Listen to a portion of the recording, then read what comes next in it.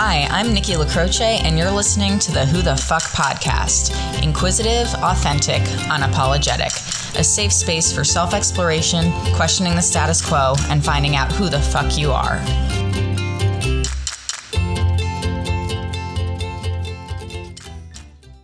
Hey gang, you're listening to the latest episode of the Who the Fuck podcast with our guest, Lori Brennan.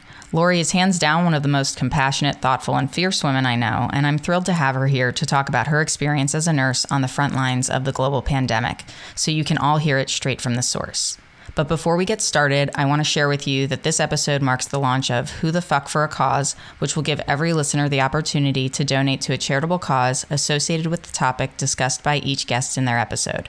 So before you jump to the next piece of content in your queue, visit whothefck.com/donate and show our guests that you're listening and you support them. Now, before we dive right into current events, welcome to the show, Lori. Why don't you share a little background on why you became a nurse? Great. Thanks for having me. Well, back in, let's just say when I was about 16 years old, I decided that I wanted to become a nurse. As cliche as it may sound, I wanted to help people. I had gone through two scary things as a young adult and child. Both of my grandfathers were diagnosed with cancer pretty early on, and both of them required care in the home before they had passed. And their nurses were just these warriors that came in and became part of the family. And I think they gave my grandfather some dignity towards the end. And I just really admired them. I thought it was wonderful. I really wanted to be able to do that for somebody one day. And I thought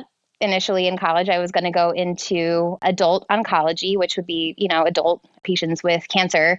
And I ended up in adolescent medicine at a children's hospital on the East Coast.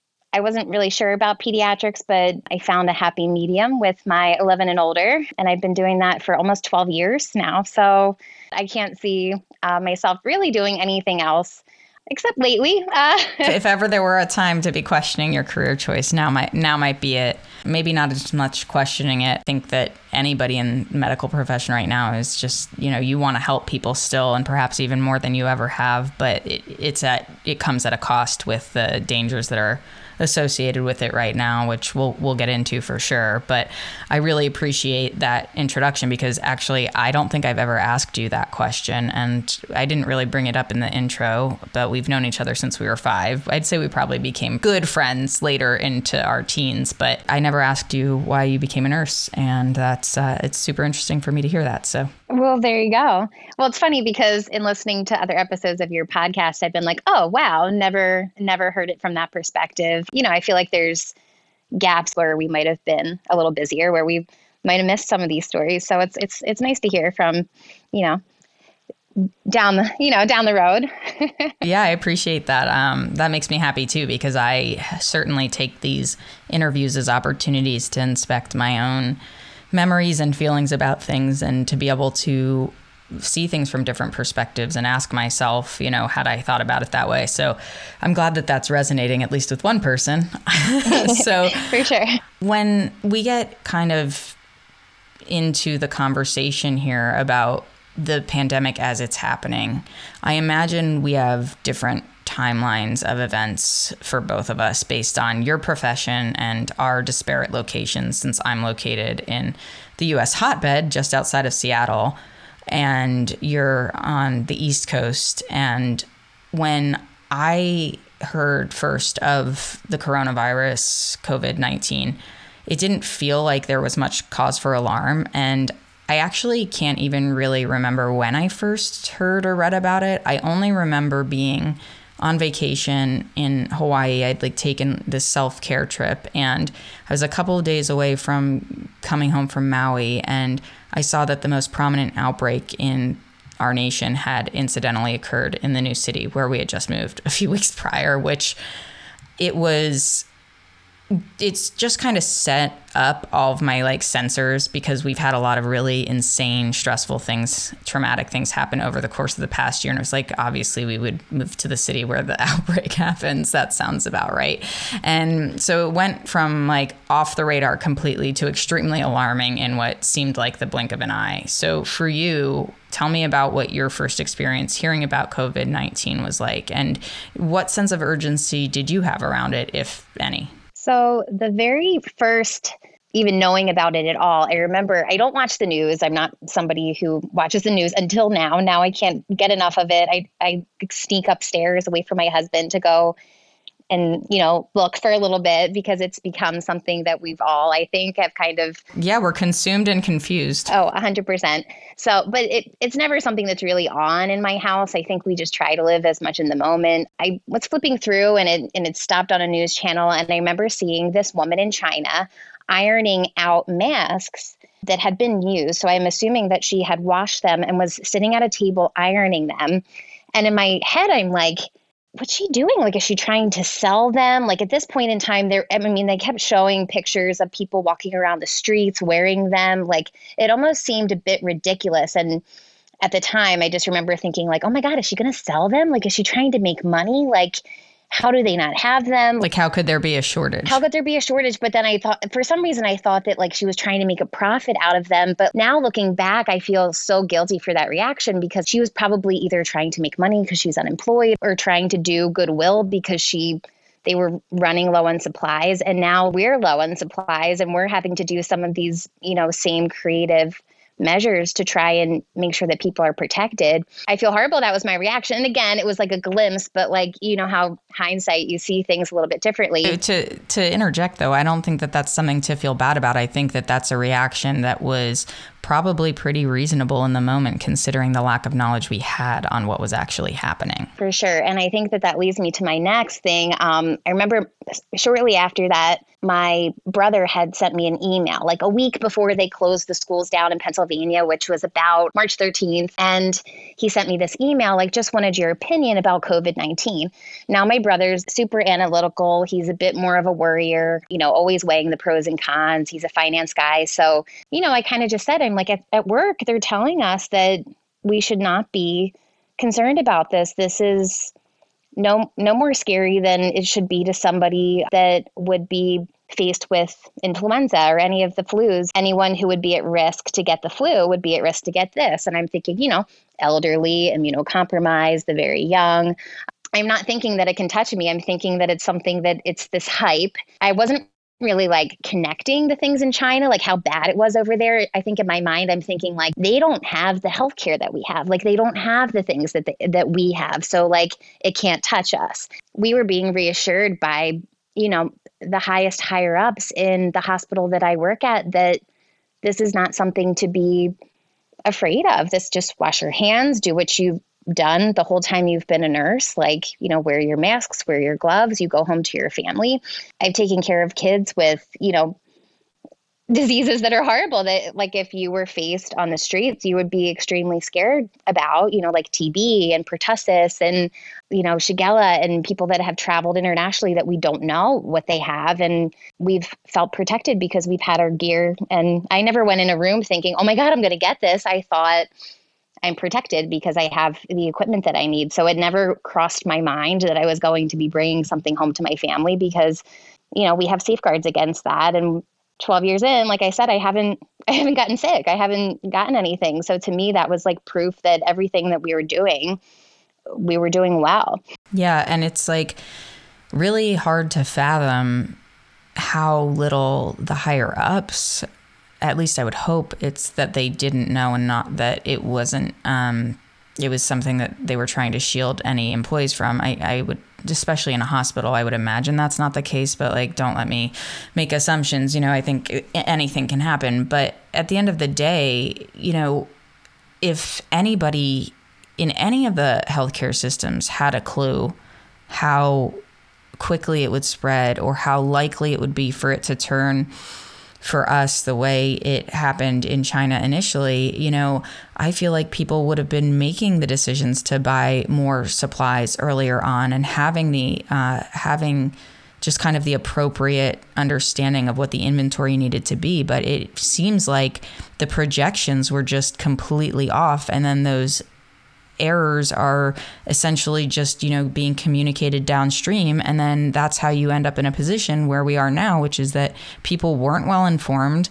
By the time you were, it was too late because the panic had already ensued. People are already out buying everything that medical professionals need, as if they need to have these things in their home as regular resources for literally you staying at home by yourself for the next 30 days at this point, And so it feels a bit like the Titanic not having enough lifeboats. That's the analogy that I came up with, because that is a really good analogy. I thought of one too, but it wasn't as good as that. It was like when you have a really bad winter and you don't have enough salt for the roads because you didn't anticipate it. And then that's the thing too, though, is it is something that has just become so glaringly obvious. Many have been comparing this pandemic to a war. And my sister and I were actually talking earlier today, and she even said that. She said, thinking about, people who come back from wars, it's really something that people who are on the front lines right now, it's going to be very much kind of a similar adjustment back into the less chaotic moments once we actually get there. And as a relative outsider, I'd say the comparison to a war seems relatively accurate. Supplies need to be rationed, like you were just saying. The danger is largely for those like yourself on the front lines. Pop-up facilities are being created in extremely unlikely places, and liquor and luxury brand companies are halting their normal operations to produce masks, to produce ventilators, to produce sanitizers. In your position, do you feel like that analogy also tracks, that as medical professionals, you're essentially our soldiers fighting for the rest of us? I mean, that's 100% how it feels. I think that it feels almost like we were drafted, right? The war had a draft, and you had no choice, and you had to leave your family and do this job that you've been doing all along, but you don't have the protection that made you feel like you could perform your job. You go in with this fear. And I've never experienced anything like it. And I know that I've listened to so many accounts online and on the news of healthcare providers saying the same thing, but you feel unsafe. And I just can't compare it to anything else. I know that sounds so inadequate, but it feels a little unfair. Some people are saying, oh, they signed up for this job. This is not the job that anyone signed up for. Maybe if I was an Army nurse and I knew I was going to be at the front lines without medical equipment, without the things that I needed, without, you have a kit of a couple things that you can use to be creative with the things that you need. But I think of that movie, The Painted Veil, where they go and it's dealing with cholera, out in who knows where, I forget where it is, but they literally are wearing those cloth masks. And that's what people are making. It seems so surreal. Yeah. I can't even imagine what you're experiencing, because the idea of it, and knowing that you're so closely connected to it, and knowing, other people in our family and our close circle are on the front lines of it as well. It's hard to wrap your head around as even what I would call somebody like myself who is a bystander, let alone, you walking into work every day and having to go through the ups and downs and the highs and the lows. And how many highs are there really? Because it sounds like it's just sheer chaos. How do you maintain your calm and your even keeled nature when the entire circumstance is chaos? It's not like there's a moment you have to get through right now. There's literally no light at the end of the tunnel. Anything that anybody's saying is a guess at best. So far, I've been able to, because for whatever reason, this virus does not seem to be hitting our young in the same way that it is hitting our old. I feel like all of us know that at this point in time. And I think that this is kind of what everybody that I'm working with is going through. We're screening people. We're waiting. And when you're screening people and their parents came up to you at the desk and they didn't have a mask on and they're talking to you and, you're sharing the pen with them, and then their child develops a cough and then you send a test for COVID and you're like, was I just exposed? I just was with their family. I was just with the patient. They didn't have this symptom and now they do. So you're constantly thinking, I was totally exposed. And then the biggest thing in the back of my mind is, okay, if I was exposed, do I then quarantine myself every single day that I work with the new start time? Because chances are I'm going to have the same day repeat over and over again, because as more and more cases continue to happen, you either go home and just hope to God that you didn't miss a step, that you wiped everything. I think I wiped my phone 6 times in my car before I even got out of my car, before I entered my home. To, go into my house, to, greet my husband, to greet my kids. I had even texted my husband, Matt, on the way home from work. And I said, I'm going to drive around until 9 o'clock. If you could just have them in bed, because I was terrified to touch my children and see them before bed, because I thought that they were going to touch it on me. As clean as I felt like I was being, and as careful as I felt like I was being, I felt like I couldn't see them. And then the whole next day, well, I hadn't been in my house the whole day. I had sanitized everything. I felt like I needed to clean everything, and my knuckles were completely raw and red, just because I just am so fearful that, like, while I'm putting myself in this position, and when I say putting myself in this position, I'm choosing to go to work, grateful that I have a job, grateful that I have a paycheck, but I'm choosing to go to work. And, that may touch my family. If it doesn't touch my children, will they carry it and give it to my mom, who's over 65 and who's watching my kids? It's terrifying. Yeah, I can't even begin to think about how nerve-wracking that must be. And the way you just described how essential, that level of detail is to making sure that you're safe and your family's safe. But the kind of the neuroses that it creates, right? Like, am I clean enough? Is there a chance that there's something that could attach to something else? Like, I read about how it spreads, and having a droplet that can go from somebody else to you within 6 feet, a droplet, something microscopic, through your mouth, nose, ears, eyes, whatever. It's crazy how powerful this virus is for that to be all it takes to spread. So it's not surprising that that's how you feel, because the reality is you should feel that way. It's extremely dangerous. It's terrifying. And the moment for me that really solidified, I think, the severity, not just of the pandemic. I think that kind of just as itself is obviously terrifying, but you have always been somebody who is just like cut and dry. This is my job. This is how things go. You could talk to me about it like it's nothing. Like you just, it's the way that you work, and it's the things that you do that I could never do. And when you told me that you had a panic attack at work, I was like, I told Holly that I didn't even really know how to process that, because you're kind of the steady hand that I look to when things like this happen, to kind of reassure that I didn't even it's going to be fine. Know that that's what it was. I thought I had COVID-19. And I was having a panic attack. I mean, I have been blessed, and I tell you this all the time, that I am so grateful for my mental health. Whatever it is, I can like rationalize. I can see that other people have it. Whatever it is, I'm not afflicted with anxiety or depression or those things. I treat it every day, and luckily, thank God.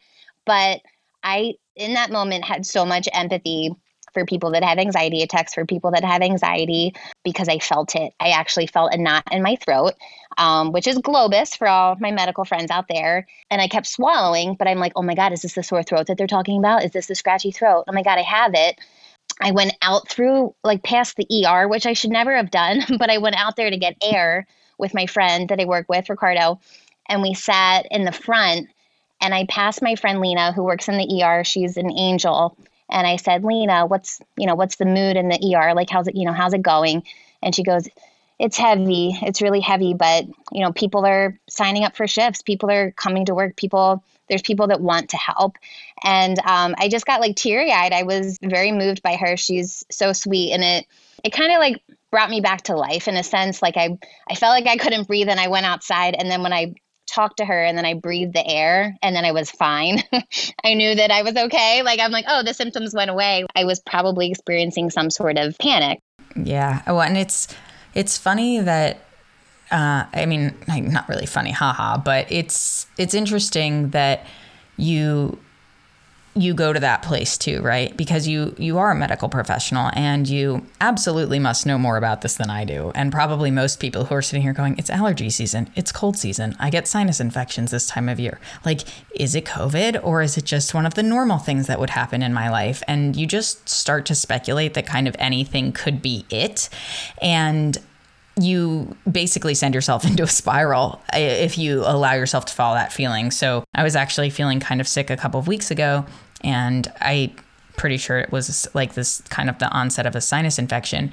But I was just like, the only thing I can do is pay extra close attention to how I feel. Like, there's nothing I can do right now. There's not enough testing, so I can't go get tested just because I want to know. But then you also don't know who you're going to encounter who might have it, who hasn't been tested and doesn't know they have it. And so there's all this ambiguity around it also, which is, I think the scariest part. It's like, we don't have answers for some of the things that we really need answers for. And that's something that I'm curious about your opinion on, which is, I mean, the lack of testing here is, in my opinion, as a non-medical professional, is one of the biggest reasons it's spreading as rapidly and aggressively as it is. Because if we knew how we actually needed to segment people to separate them, to make sure that we were covering the right cases in priority, like, it would be a completely different story. That's, I mean, from, again, a bystander view and what we're seeing on the news or reading, it's like, okay, we don't have enough supplies and we don't have enough tests. What is the game plan here? Like, there's shortage of everything. Even figuring out if you have it is a luxury unless you're basically in critical condition. Right. And I really think that there's probably a bunch of nurses. I mean, this is like sobering, but a bunch of nurses that are walking around with it because they're not really testing employees until you get like pretty sick or unless there's a known exposure. We had an exposure on our unit. A girl that I work with tested positive. I worked with her like a couple of shifts prior to her starting to feel really sick, but she mentioned that she had allergies, or she's like, this isn't it. Like, this is, just my normal spring stuff going on. And 4 days later, she called out of work. She said, I just not feeling right. The next day she tested positive for COVID-19. So again, she's doing well. She's doing great. She said for her, it was the flu was worse. Strep throat was worse. And I know a lot of people are reporting very mild symptoms. But then 6 nurses had to go into quarantine and couldn't work on our unit. So we were a tad shorthanded. On top of not having enough of anything else, now we don't have enough hands. Which, ended up working out. We had low census. People are staying home. People aren't getting the typical stuff that would, cause them to come into the hospital. So thank God for that. I guess that's a good point, because I was wondering about certain things. Obviously, people will still have things like appendicitis or whatever. And I'm sure people's bones are still breaking. But I have to be honest, I feel like that has to probably be down with people not doing anything active. Well, we have a trampoline. So, I mean, I think of things like that. Like, I'm like, and I yell at my kids all the time. I'm like, stop it right now. We are not going to ER today. Like, absolutely not. And I said it even before this, but, Well, it's funny that you said that, too, because, I mean, my sister had my nephew about a month ago, and she was due, I don't know, maybe last Friday, I think, actually. So he was very early. And at first she was pretty upset about it. And I was like, you're so lucky that you had that baby a month ago, because I would not want to be giving birth in this healthcare climate right now. I know. Both my brothers' wives are due next month. Oh, my God. Yeah, that's really scary. I know. Totally scary. Yeah. I mean, the fear of already just being in the hospital as a pregnant woman, but then for your baby to be born into that environment where it's just so high risk, like it's really scary to think about. You had mentioned when you were going through your experience of feeling that panic, that you were able to kind of have a bit of grounding because of what one of your coworkers said to you. So do you feel that you and your coworkers are able to act as that support for each other, or is it challenging because there's so much combined stress between everyone? Or maybe it's a little bit of both. I think it's a little bit of both. I think you have, like, when I had texted you that I was reassigned to the unit. It's part of the emergency room that's sectioned off to basically house patients that are waiting for test results for COVID-19. So a girl had texted me. She said, I just want to give you an FYI that you're going to be on the unit that's waiting for COVID results. And I literally, I know I can say it on your podcast, but I was like, fuck, oh my God, this is the day that I'm going to get it. I sat in my car and I just literally waited until the last minute that I could go into the hospital, because I was like, I can't believe I have to go there. Like, this is bullshit. I'm pissed. This isn't the unit that I work on. Now, when I got there, now we have to wear a mask for 13 hours out of the day, the same mask, which I'll get to that in a second. But I'll get to this unit, and this woman who's been like at this hospital forever, she's like a lifer, she's done it all. She's like, oh yeah, like I'm waiting for them. Like, why won't they send me to New York? I think I had COVID-19 already. Just made me feel so much better and made me feel like I was being such a baby about everything. Not a baby, but that, okay, she has a good head on her shoulders. Like, she's thinking about it. She has her mask and her goggles on, the whole thing. You go from that, and then, you talk to another girl who's like, I felt so bad. I told my son when I came home that I couldn't hug him. And I ran up to the shower and I cried in the shower, and he sat on the toilet and waited for me to hug me. And, it's, you're going back and forth all day. And, it's actually good. It's good because it allows you to process your extremes. It allows you to, anyone who works in a hospital knows that's your therapy. You talk to people who are in it with you.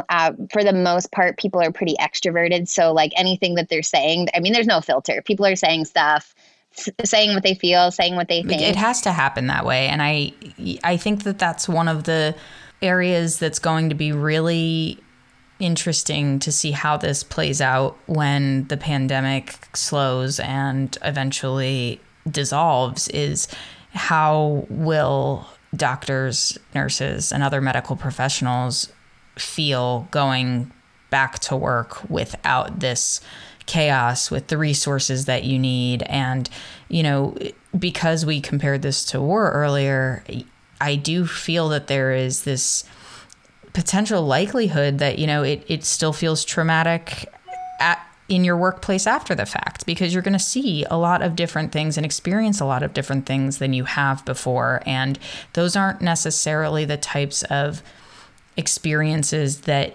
stop when the event stops. Thinking about that, what has been the most frustrating part about this experience for you, and perhaps others in your position as well? I think the most frustrating part is, at least on my unit. Now, just so that all of your listeners know, my hospital, being a children's hospital, we are nowhere near where New York is. I think we're anticipating that we could get there. We're anticipating that we could get asked to house adult patients, to use our ventilators. I think that these things are being talked about from a higher level, but we're like the fourth heat in this war. Like, we're kind of waiting on the lines. Like, I think we're certainly dealing with COVID. We're testing for COVID. But just to give you an example, the surgical unit is not closed, but like half closed, because all the elective surgeries, like if you were supposed to get your tonsils out next month, they've canceled you because it's not medically necessary, right? So all of those nurses are on administrative leave. So they're just like, hanging at home, where my unit only has 5 patients right now. We have a 20-bed unit. Why are we not on admin leave? What we're doing is we're floating our nurses to other units, let their nurses take some days off. And when you're trying to contain a virus, I don't care. I'll go to work every day, but like, you shouldn't be floated everywhere in the hospital, because guess what? If I'm exposed, I've just exposed 3 separate units to this virus. I think that there's ways in which the institution is doing its best in trying to figure out these things as they come up. But I think when you, in your head, are just like, there's things that they could be doing a little bit better that are kind of obvious to you. It's super frustrating. I think another really frustrating thing, it's not, the general public having masks. Certainly they probably have their own stories. Maybe they've an immunosuppressed loved one. Maybe they just are so racked with fear that they feel like they need to have them. Like, I'm not so upset about them having supplies, but I am upset about people that know better, not social distancing, not staying away from the family event or the party or the wedding when, I'm wiping my phone 6 times before I get into the driveway. Like, I think that those things are probably the most frustrating. Yeah, and to go back to one of the things that you said about the way the hospital is distributing your nurses, it is really fascinating to think about why that decision would be made. I understand as far as, having maybe a shortage of people, but are you able to express that to the people in your leadership chain? And is that something that people can see from the top? Like, are they missing that? Because it feels like it should be obvious. So HR is working hard in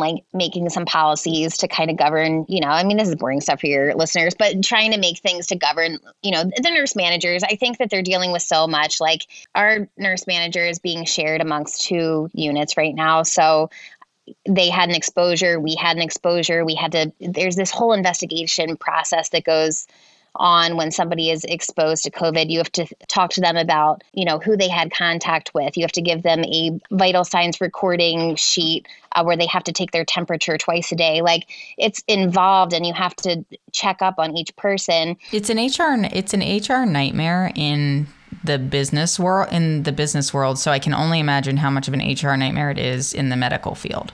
Yeah. And I just don't think that they don't have anything. Like, there's no sort of, protocol? Pandemic related protocol with what you do with your extra staff when your other units are staffed. Like, I think they're trying to give respite to as many nurses as they can. So if we've had a couple shifts where we didn't have to show up and another unit is full and they're obviously feeling the stress, like all of us are, float to their unit so that they can then take the day off. But if you're, like I said, trying to contain the virus, to me, put them out on admin leave for 2 weeks and then bring us back in 2 weeks. Like, kind of as much as you can, keep the shifts together. Because if I'm in on Monday and then I don't come in until Friday and I start symptoms, somewhere in between, I've infected 3 units and, 15 people, not infected, but at least exposed. And then those people have to stay home. And then it's a nightmare figuring out, who those people are if you're on a unit that you're unfamiliar with. Like, I don't know all the nurses when I go to another unit. I maybe know the 2 that I talk to the shift, but yeah, it's interesting that there isn't a protocol for that sort of thing. I have a sneaking suspicion after all of this there might be. I think so too. And this is going to sound so horrible, but I think that this isn't the last that we're going to see of this. When you and I had kind of first started talking about this, you had mentioned, is this something that I'd ever experienced before? Obviously, we haven't experienced a global pandemic, but has there been this just sense of you can't stop, you just have to keep pushing through because literally humanity is at stake here, is sort of that kind of pressure that you're under? I think every cold and flu season, everybody feels a little bit, you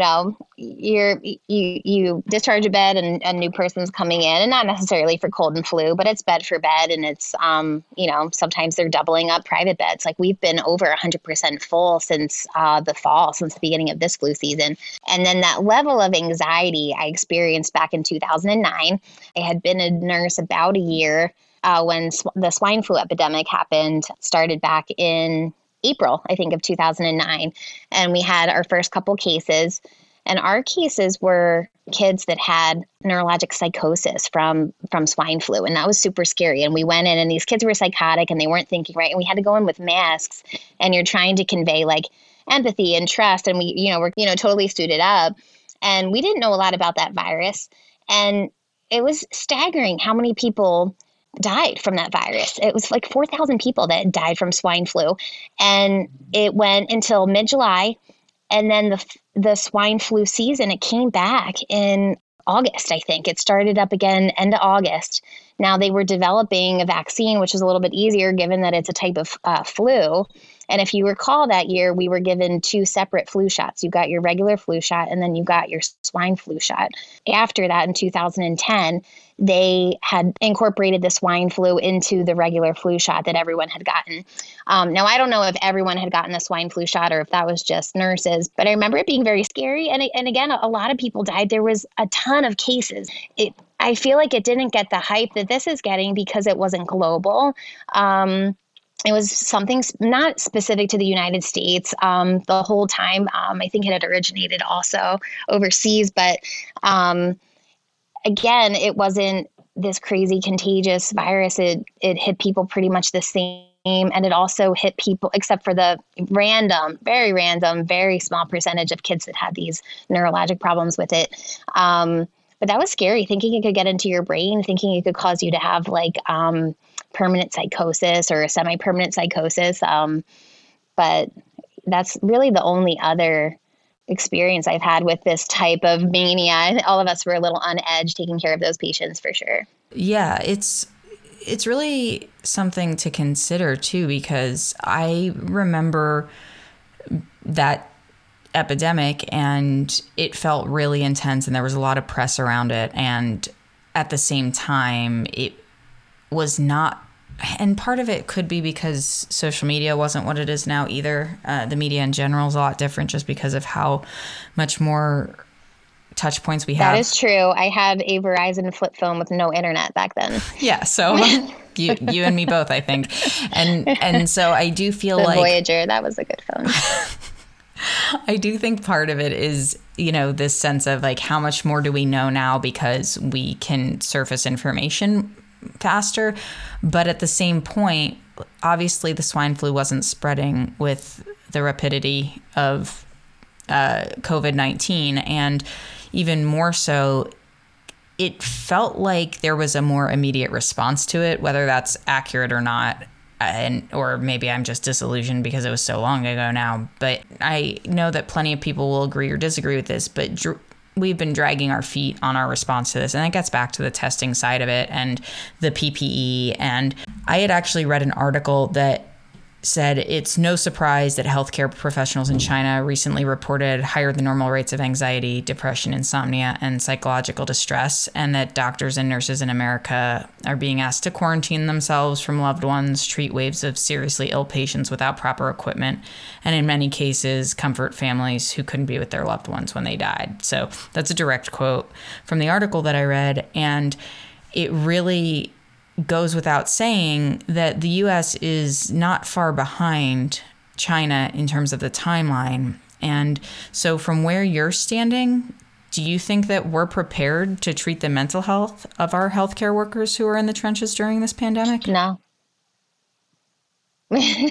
I think, and again, we've, obviously compared this to wartime scenarios. I think that similar to our soldiers, like they're not getting any. And my husband, he's served 2 tours in Iraq, and they don't get mental health counseling while they're in the trenches, and they rarely request it when they come home because of the stigma, because of the other things. And I think like a lot of people don't want to relive, the trauma that they've experienced. And I think that while this is happening, like I think that there's been a lot of really wonderful things. Like I know that therapists have reached out to do therapy sessions on like Zoom or on FaceTime or apps and things like that, but that can help, which is wonderful. But I also think that it's just something that's going to have to occur when it's over, because when you're continuing to like relive the trauma every time you put on your scrubs to go to work, I just don't know how you heal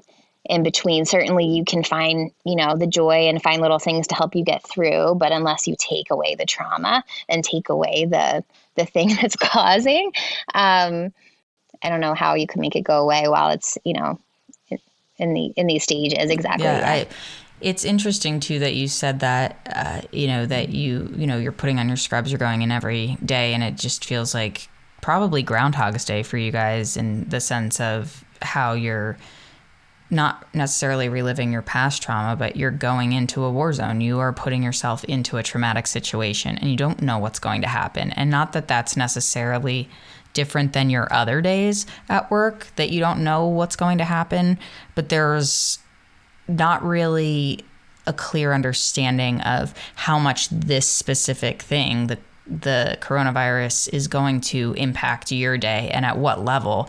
And understanding that people are dying from this and it's very unpredictable and you might be exposed to it. Like, it's a lot different than saying, I don't know what's going to happen today. A kid might come in with XYZ thing that you've handled before, or XYZ thing that is not contagious and highly risky. You know, there's a lot that really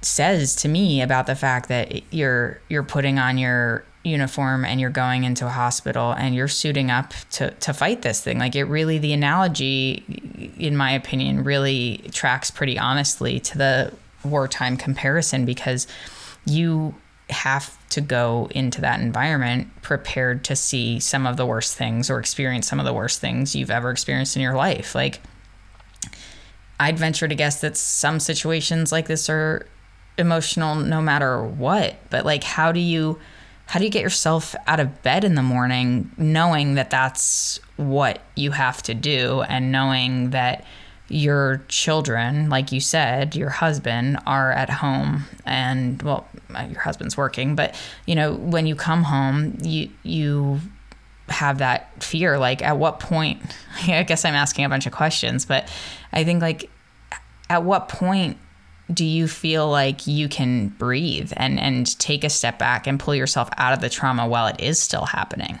What it ends up coming to is more and more exposure to the same thing. Like, you and I have talked about this in the past, like in regards to other things, but kind of like the more that you expose yourself to a certain type of traumatic experience, it can, not always, but it can kind of become your new normal, and it can kind of dull out the initial trauma. So that day that I had the panic attack that I was talking to you about was the first time that I had been with a patient who was being tested for COVID-19, been with the parent who also had symptoms.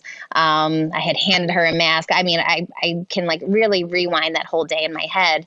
And, you know, as we started testing more and more people, it became less traumatic. I do think as healthcare providers, you do have these little pockets into which you can kind of put all your sadness and all your grief and suffering to get through your day. Like, you know, we see sad things in a children's hospital where kids die, where some kids don't get better, where the amount of mental anguish and behavioral health suffering is just something that we can't fix, or at least we can't fix right now. And I think all of us are kind of programmed for their own version of what they're kind of used to, in a sense, but what they've been exposed to enough where they can kind of put it in a box. Mine is, you know, the mental health. I take care of patients every day with all these various mental health disorders. And, you know, sometimes we have to restrain kids. Sometimes we have to, you know, give them injections into their arm and have them tied to a bed. And not to say that that doesn't affect me. I have a lot of empathy for these patients. I can't wait to get them out. But to me, it's like a means to an end. We had a nurse who was floated to us who was from the neonatal intensive care unit where there's babies, and she had to go home. She was involved in one of those events, and she was beside herself. She was crying. She was like so upset. And I'm like, but you see babies die. Like, it was like, I couldn't really like understand, like, but that was her box. Like, that's the thing that she's used to, that she's able to kind of put somewhere, because it's an expected part, not always, not every day, but it is one of the traumas that she's kind of like hardened herself to, in a sense. And, you know, if I was floated to the NICU and my patient was one of the ones that, you know, had to pass away, I would be, you know, a mess forever about it. Like, it doesn't mean that you're ready to take on every trauma, but you can kind of compartmentalize.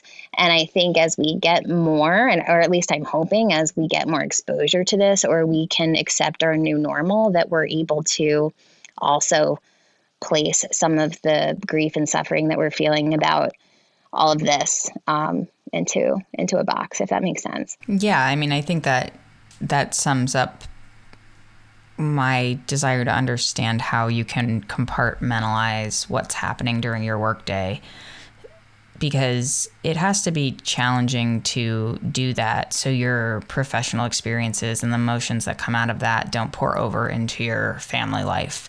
You know, you had mentioned, obviously, Matt's a war veteran, and he also is a state trooper. And so you both have really high stress, intense jobs that require you to be of service in some way to citizens who, in many cases, don't have the ability to, I mean, honestly, like you can't care for yourself. That's why we go to a hospital. Law enforcement is there for a reason. But like, you essentially put on this hat and say, you know, I take responsibility in my role to care for my patients unconditionally. And at this point in time, you know, you're putting yourself at risk in a much bigger way than you have before. And as you mentioned very early in the conversation, you're putting yourself and your family at risk because of that. And so when you think about that, like, what comes up for you as far as like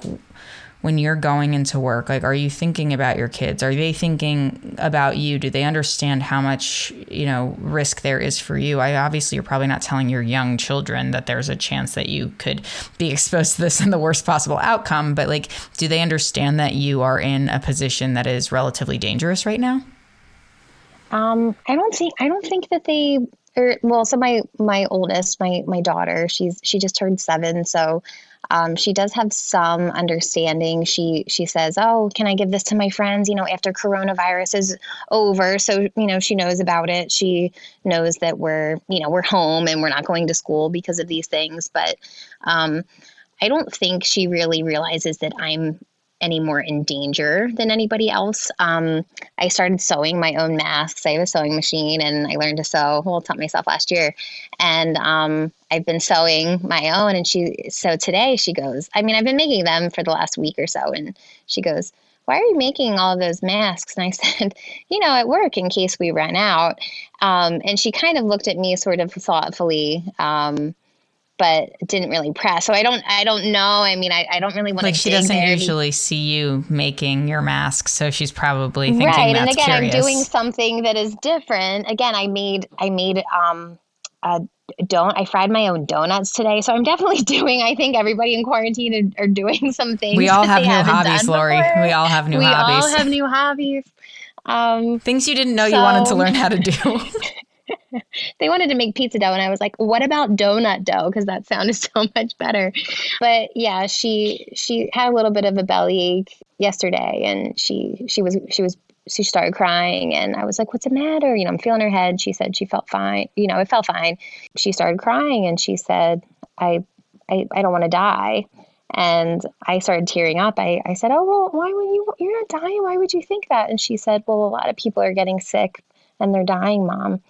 And, you know, you think what you're doing isn't touching them because you're doing it like playfully, like I'm playing the records and making my masks. And, you know, I hope that it's not in the seriousness, like, "Oh, got to make them real quick before I head out into the trenches." Like, it's certainly not like that. Like, we try to keep our life as lighthearted as we can with making a, you know, very playful, like I said, environment, but some of it's going to cross over. I mean, like you said, me and my husband are both in these roles, and, you know, we talk to each other. Like, the news has been on. I try to watch in another room, but she kind of creeps up and you're like, "Oh, you're there. What did you just see on the news?"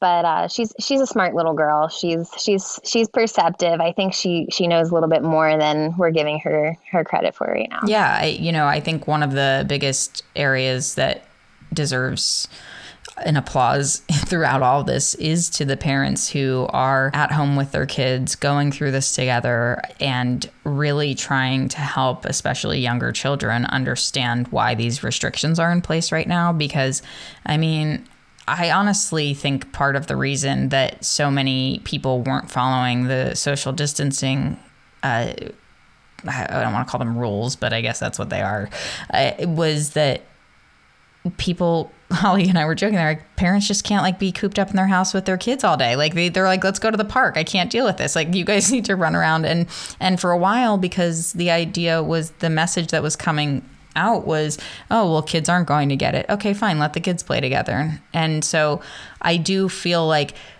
there has been a lot of really intense expectation placed on parents to be able to articulate the severity of something that is really out of scope for those young minds. And so I really do applaud people who are parents going through this and trying to help their kids understand in a way that makes sense but doesn't prompt too many questions, because you don't want a child to have all of that weight on them at such a young age. It's got to be extremely stressful just from that aspect alone, I imagine, because you don't know what else they're hearing and how they're interpreting that either.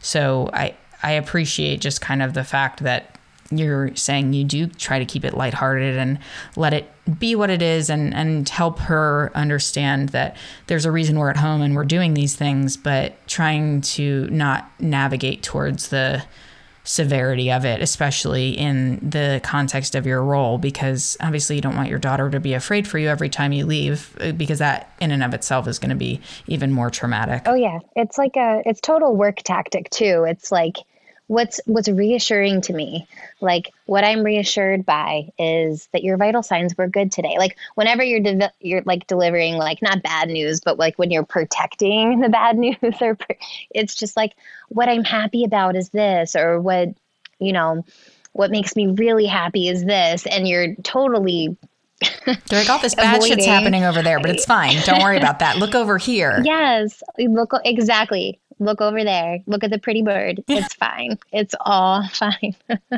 As a child, it has to be just so confusing. I can't even, like, trying to imagine being an older kid, like, who's missing their graduations, their proms, all that stuff is one thing, but because you at least have the mental awareness of why that's happening, for a young child who really can't grasp the concept, and then to kind of grow into a world where for an extended period of time everybody's basically living like a shut-in, is insane. I don't think I ever believed we would be experiencing something like this in our lifetime.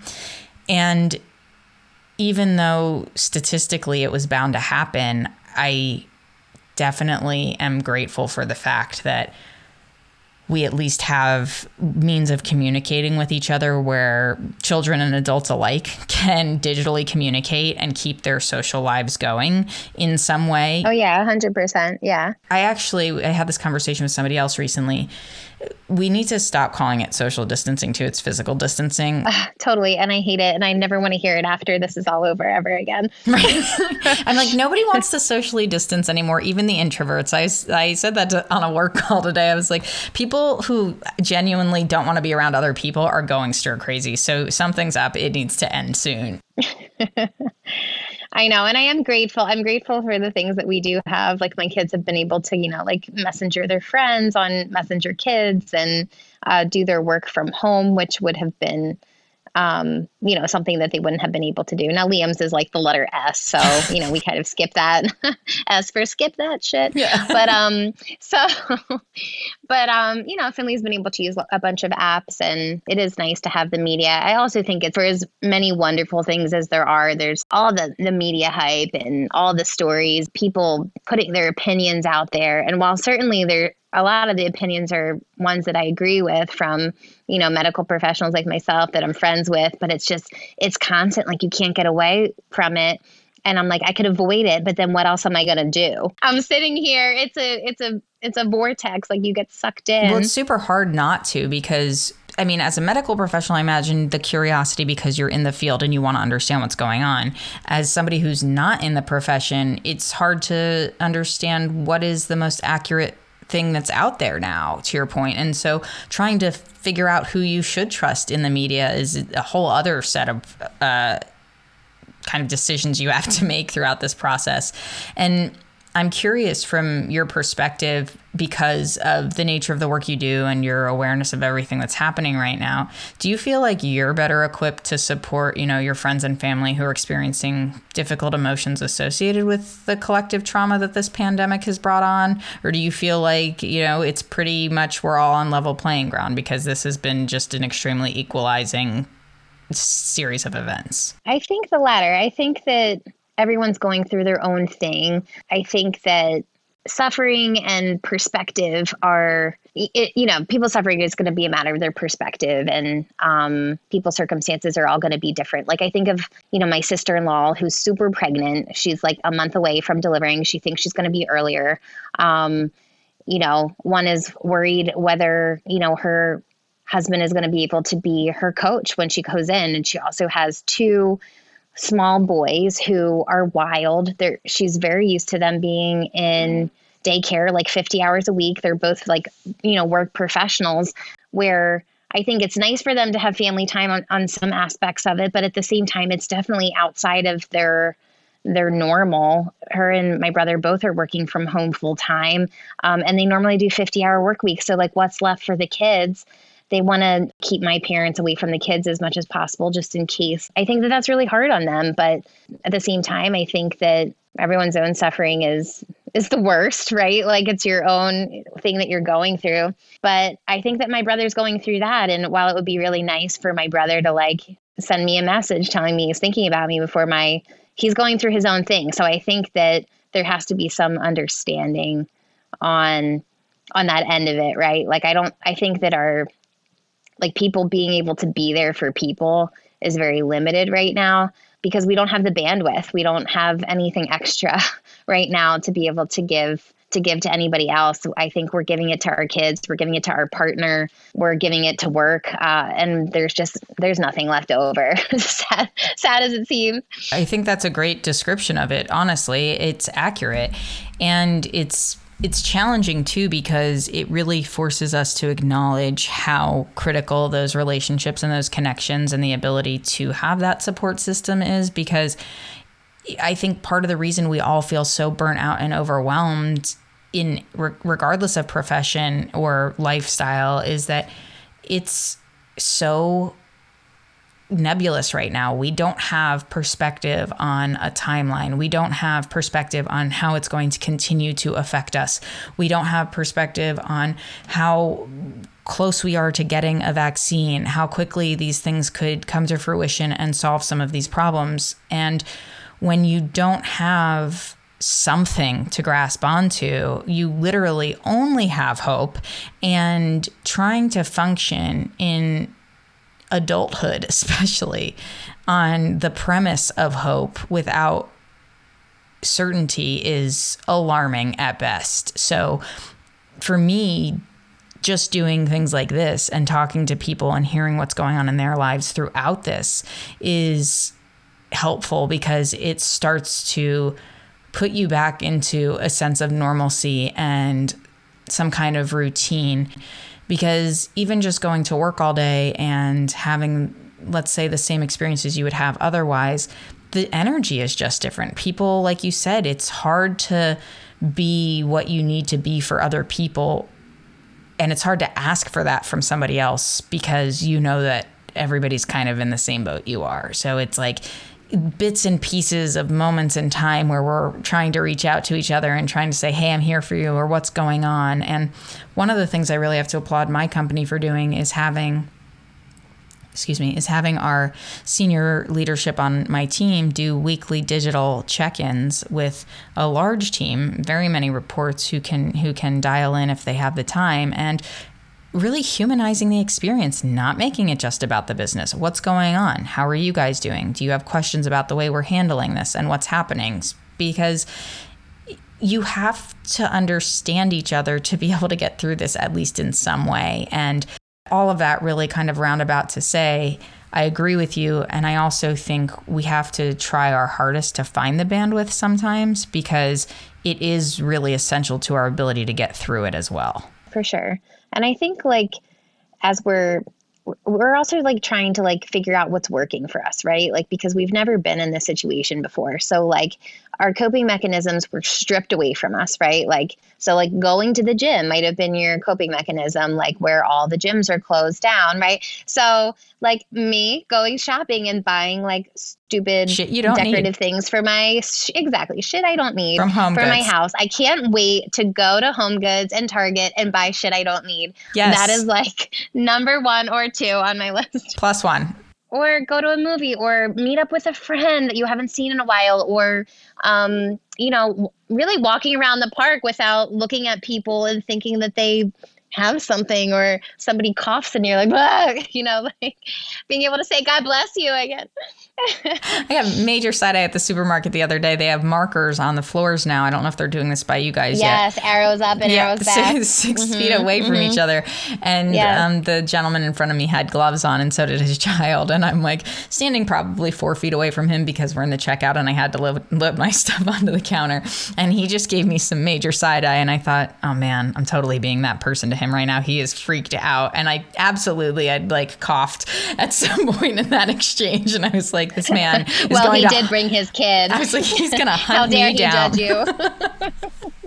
But yeah, like our coping mechanisms are taken totally away. So I think we have to identify new ones before we can, identify some, space and time that we have for other people, because part of what's going to make us feel better is by helping other people. And at least I know that a ton of people online have been super helpful. I know that a ton of people have been donating their personal supplies to our hospital. My aunt came over. I had reached out to her because I knew she'd have at least one pair of safety goggles. We're being asked to bring in our own goggles. And she brought over all these pairs of safety goggles that you would use on a construction site, and told me to bring them in to the people that I work with. I had an elderly couple, friend of the family, who could use the masks themselves, and gave them to my mom to give to me to bring to work. So people are digging deep, and I'm so appreciative of the people that I know in my life, because I think that I personally haven't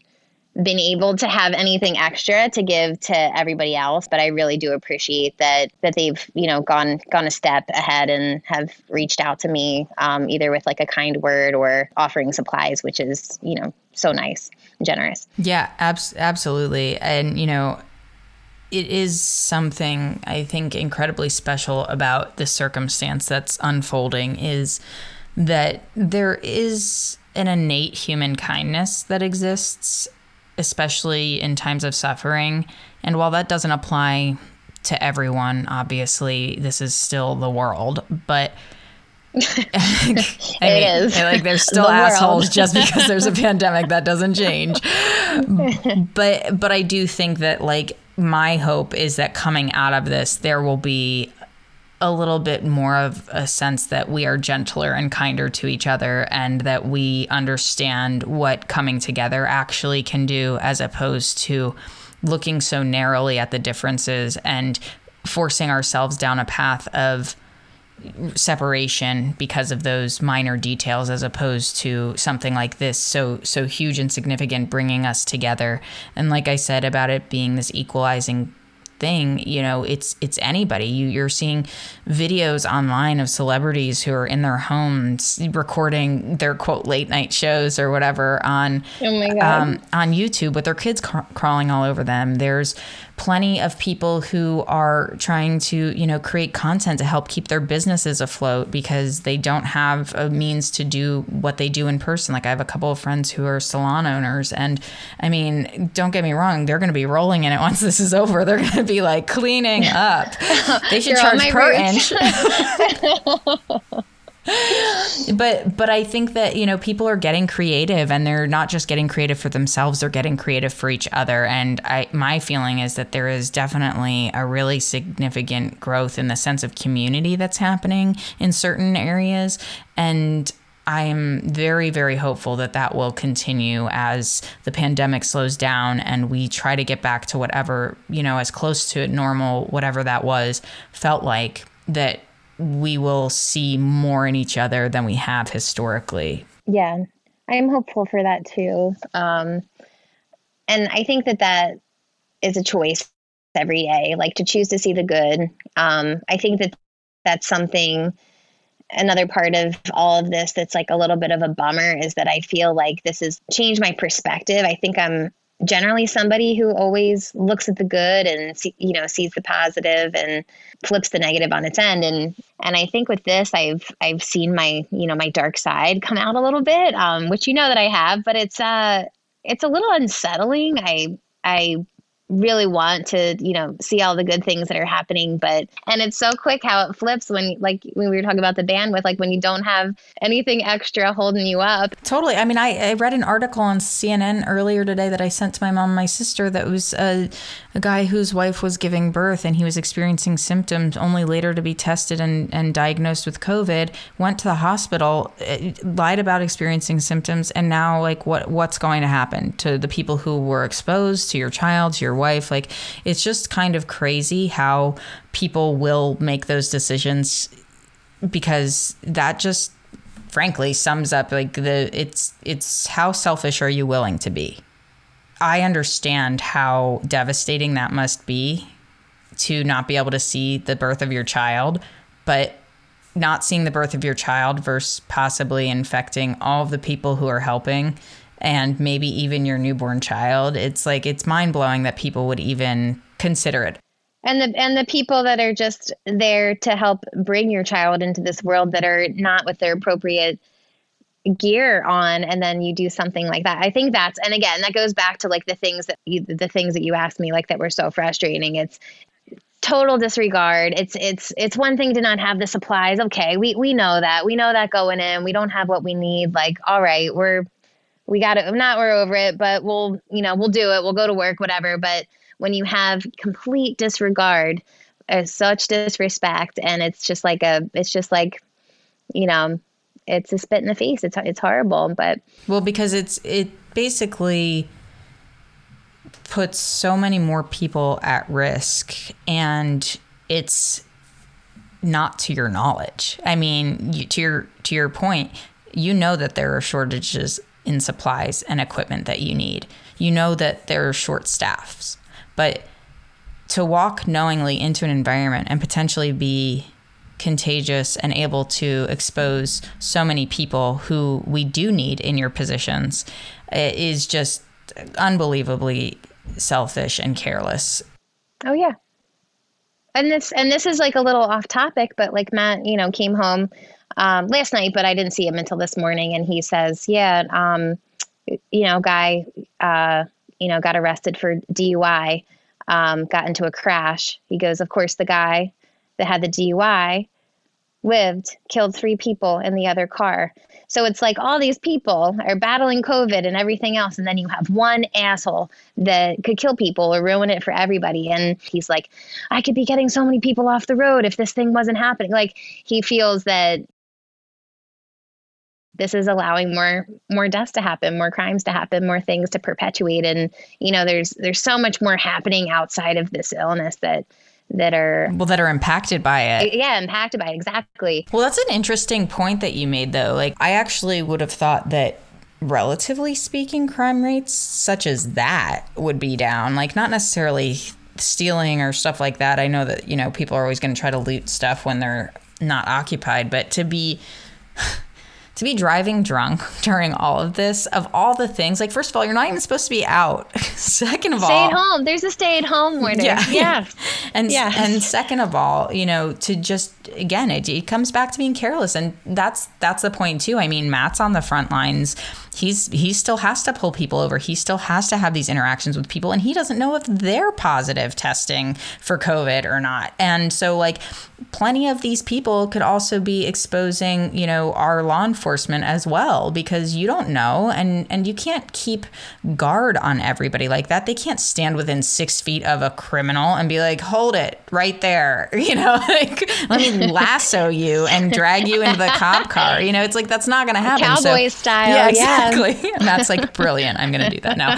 Well, no, but I think it's a relevant point, because it just goes to show that there is just a much farther reaching impact to other areas of civil occupations that we aren't considering nearly enough. And I experience it myself with where we live, and just like delivery drivers, just constantly they're here all the time. And I can't help but feel like, yes, these people are helping keep our country running. So are grocery store workers and things like that. But they're keeping your business running, girl. Absolutely. And so, I'm grateful for that. But at the same point in time, I mean, think about how you feel asking yourself, should I be doing this right now? Am I putting, my family at risk because I'm doing this? And your job is to save people's lives and help them get better. When somebody who's a delivery driver, I have to imagine the upside of it. Should you be doing it right now? We don't need delivery drivers. We can still go out to the store. But if we don't have delivery drivers and we have to go out to the store, then now there's the store employees. And so there's no way to fully get away from it. I don't know. I kind of was going off track with that. But there's still the risk. There's still the risk of there's people out on the road, and there's somebody that's going to multiple houses. It's somebody that's, interacting with boxes and packages that have touched multiple hands on their way to you. There's certainly an amount of risk there. And I think that there's a lot more jobs like waste management. I think about them, handling everybody's trash cans and even medical waste. I mean, gosh, all the people that work in the hospital with us, it's not just doctors and nurses. It's, our aides and techs and the people that pull the trash and our infectious disease team. And I mean, there's so many, you could go on and on about all the people that are there. But yeah, the Uber driver, somebody was saying somebody could pick up somebody that had it. And if a droplet was in there and you were right. I mean, that's a little analytical, but it's not impossible. And honestly, that's the scariest thing to me, is that it's not impossible. And now it sort of feels like everything's possible. So don't get too comfortable without thinking that you might not get it that way. And I think you rounded out my point pretty nicely, which was it can happen really to anybody in a multitude of circumstances. And there's virtually no way to protect everyone there unless we were all at home 6 feet apart from anybody in our house and just waiting for the okay. And it's not realistic. We still need a lot of these services. And if we had food that was packed 6 months ago in a shelter underneath our home, we would probably be good. Right. Now is that we completely misread the bunker situation. We launched that way too early. It was unnecessary when it happened. And now we really wish we had stuck with that, right? Did you ever watch Doomsday Preppers though? No. That show. It's a little bit of an older show. It's kind of up there with Hoarders, but these people make bomb shelters and they're stocked with water and supplies. Well, they interviewed this one guy. Yeah, you laughed at me then, but who's laughing now kind of a situation. For sure. It was so funny. It's good thing. Yeah, you were ready sucks for this. To be you guys. You were the only one. We all missed that memo. Damn it. I know, but that's a good time to be friends with him. It's also a good time to be friends with your crazy chicken lady with all her eggs. I got 3 dozen eggs, but no one will touch any of them because they treat me like I'm a parasite. I made so many frittatas yesterday into my homemade donut dough. Is that one of your coping mechanisms, frittata? It is now. So one last question for you. If there was one more thing you could share with the audience, some piece of insight or information that we wouldn't otherwise be able to glean unless we were in your shoes, what would that be? What do you think is the most important thing for people who aren't regularly exposed to this crisis to know? I guess I would just communicate that reaching out to people that are healthcare providers. I know that we don't all have the money or even the loot to donate. I was never anyone. I was myself somebody who had a ton of Purell or all those kinds of things to even donate myself. But if you know somebody that's a healthcare provider, maybe just sending them a pizza or asking them if you can drop off groceries to their house and leave it on their stoop and, run away or whatever.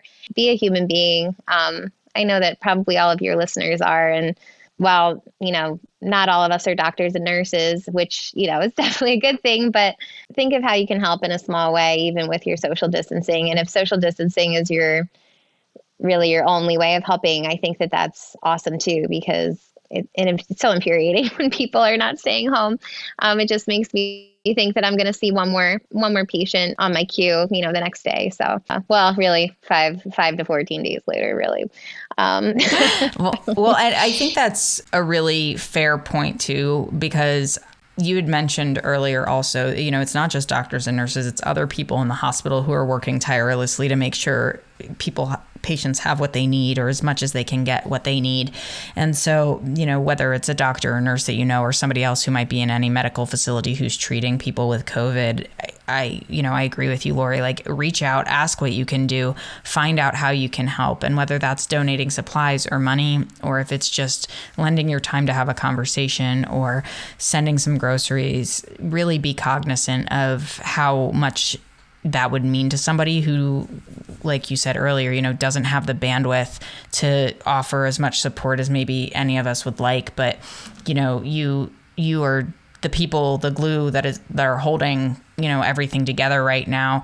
And so thank you so much for having this conversation with me. Thank you for being really honest about your feelings and how you're dealing with the situation, and sharing some of the information that you've had being on the inside, so to speak, because I think it's important that people have an opportunity to understand what it's like and how this is progressing. So it'll be fun to have you on again when hopefully the pandemic is cleared and we can talk more about you and your full story. But this has been an awesome conversation, and thank you for contributing your expertise and your thoughts to the conversation. Well, thanks for having me. It's been fun. It was my first podcast, so can't wait to listen to more of your stuff. And I love you, and we'll talk soon.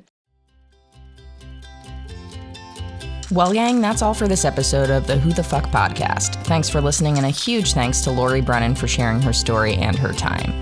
Visit whothefck.com/donate to support the COVID-19 Response Fund, and make sure you subscribe to the podcast on Spotify, iTunes, Stitcher, or any of your other preferred podcast platforms. Until next time.